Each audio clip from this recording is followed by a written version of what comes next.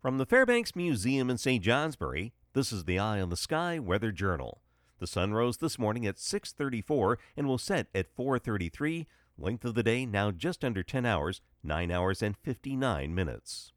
One of the more extended spells of gossamer summer weather was underway on this date in 1938. Temperatures reached 70 degrees or more from the 5th through the 8th throughout New England. The climax occurred on the 7th, Rutland reaching 76, Burlington and St. Johnsbury topping out at 74, setting November records up to that time.